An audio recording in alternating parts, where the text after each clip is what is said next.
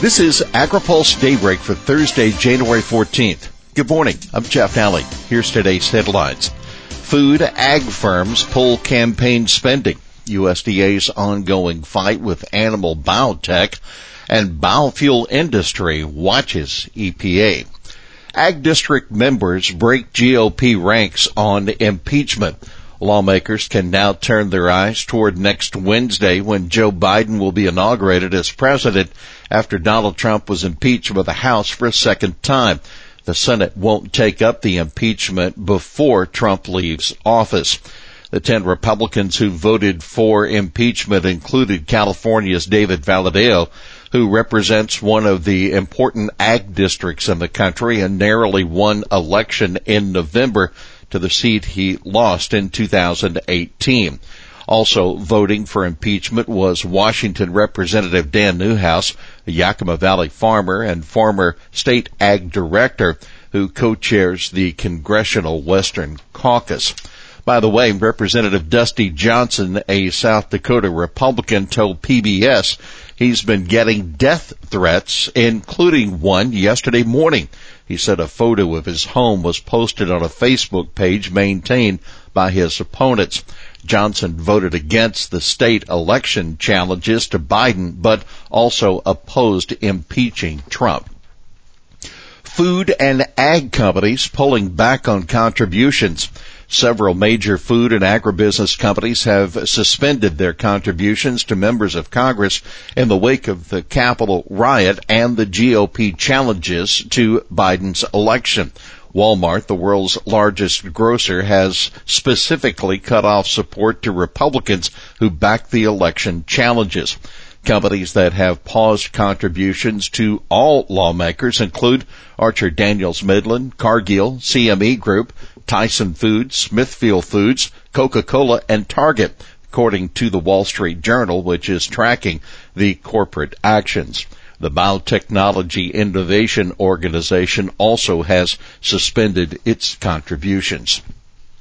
Biotech regs up in the air as Trump departs. A Trump administration spokesman confirms there are ongoing talks about a possible transfer of regulatory authority for genetically engineered food animals from FDA to USDA. This is a deliberative process between HHS, FDA, USDA, and the White House and is still ongoing, a spokesman for the Department of Health and Human Services told AgriPulse.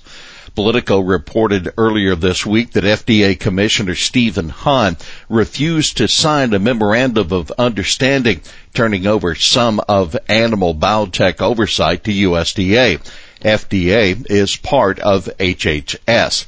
Neither the White House nor USDA responded to requests for comment on the issue.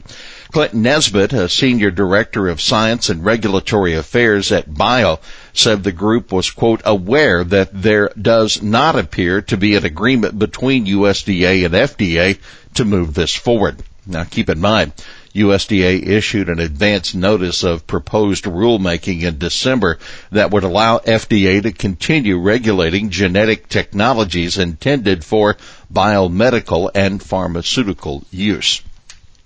Biofuel industry braces for new waivers. Biofuel producers are anxiously waiting to see whether EPA will grant a series of new small refinery exemptions from the renewable fuel standard as Trump leaves office.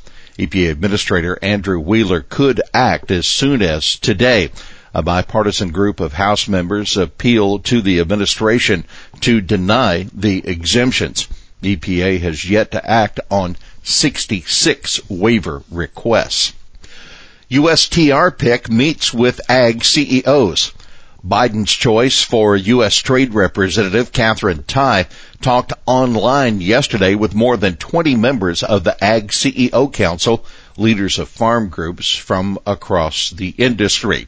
Noting the essential role of agriculture to the economy and the recovery, USTR designate Tai reiterated her commitment to ensuring that farmers and agriculture have a seat at the table as we rebuild, and that they remain a focal point of U.S. trade policy, that according to a readout of the meeting from the Biden transition. Farm Credit should consider climate impact, report says. A think tank headed by Biden's choice to run the Office of Management and Budget, Neera Tanden, says the Farm Credit Administration should analyze the potential impact of climate change on the farm credit system. The agricultural sector is heading toward a climate reckoning, says a report released yesterday by the left-leaning Center for American Progress. Policy experts are beginning to uncover the true scale of climate risk, and the financial sector and agriculture lenders are not immune. Among the recommendations, the Securities and Exchange Commission should bolster agribusiness climate risk disclosure requirements. Capital reserve requirements for the FCS should be increased, and programs to finance sustainable farming practices should be expanded. U.S. aid to get higher statute under Biden. Biden is signaling big plans for the U.S. Agency for International Development by announcing that his nominee to be the new administrator for the agency, Samantha Power, will be a member of the National Security Council. Power, speaking on a video posted with a tweet, says Biden, quote, sees development as central to U.S. national security, and that is why he has elevated U.S. aid, giving it a seat at the National Security Council. Together with USDA, U.S. aid oversees the donation of about $2 billion worth of food annually to the neediest regions of the world. You can read our report on Power, and don't miss our profiles of key Biden picks, as well as our story on the warm reception the Biden's choice for EPA is getting from farm groups. U.S. expands ban on ag products from China's Xinjiang region. Citing forced labor, the Trump administration broadened its ban on Chinese goods to include all cotton and tomato products produced in the Xinjiang Uyghur Autonomous Region.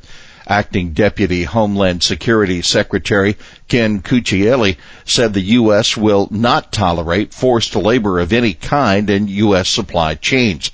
The action follows a November decision by the administration to bar cotton and cotton products produced by the Xinjiang Production and Construction Corporation, what the administration considers, quote, an economic and paramilitary organization subordinate to the Chinese Communist Party. U.S. fails to fill EU quota for beef. There was plenty of excitement and optimism when the European Union agreed in 2019 to dedicate the majority of its hormone-free beef import quota to the U.S., but the COVID-19 pandemic stymied shipments in 2020, that according to the USDA's Foreign Agriculture Service. The EU reserved 18,500 metric tons of the annual quota for the U.S. last year, but U.S. exporters only filled about 12,806 tons of that allotment, leaving over 5,600 tons of the quota unused. Some of the 2020 quota, about 2,471 tons, can be rolled over into the first 6 months of this year. The quota for U.S. beef increases to 23,000 tons this year. Joe Shuley, a spokesman for the U.S. Meat Export Federation, told AgriPulse, the good news is we have plenty of quota available. We just need the restaurant sector to bounce back in Europe. Here's today's He Said It. These are dark times. There is a tremendous amount of outrage and rage. That Representative Dusty Johnson, a South Dakota Republican, in that PBS interview. Well, that's Daybreak for this Thursday, January 14th. Brought to you by Watkinson Miller and Dairy Management Incorporated. For the latest news out of Washington, D.C., visit agripulse.com. For AgriPulse Daybreak, I'm Jeff Nally.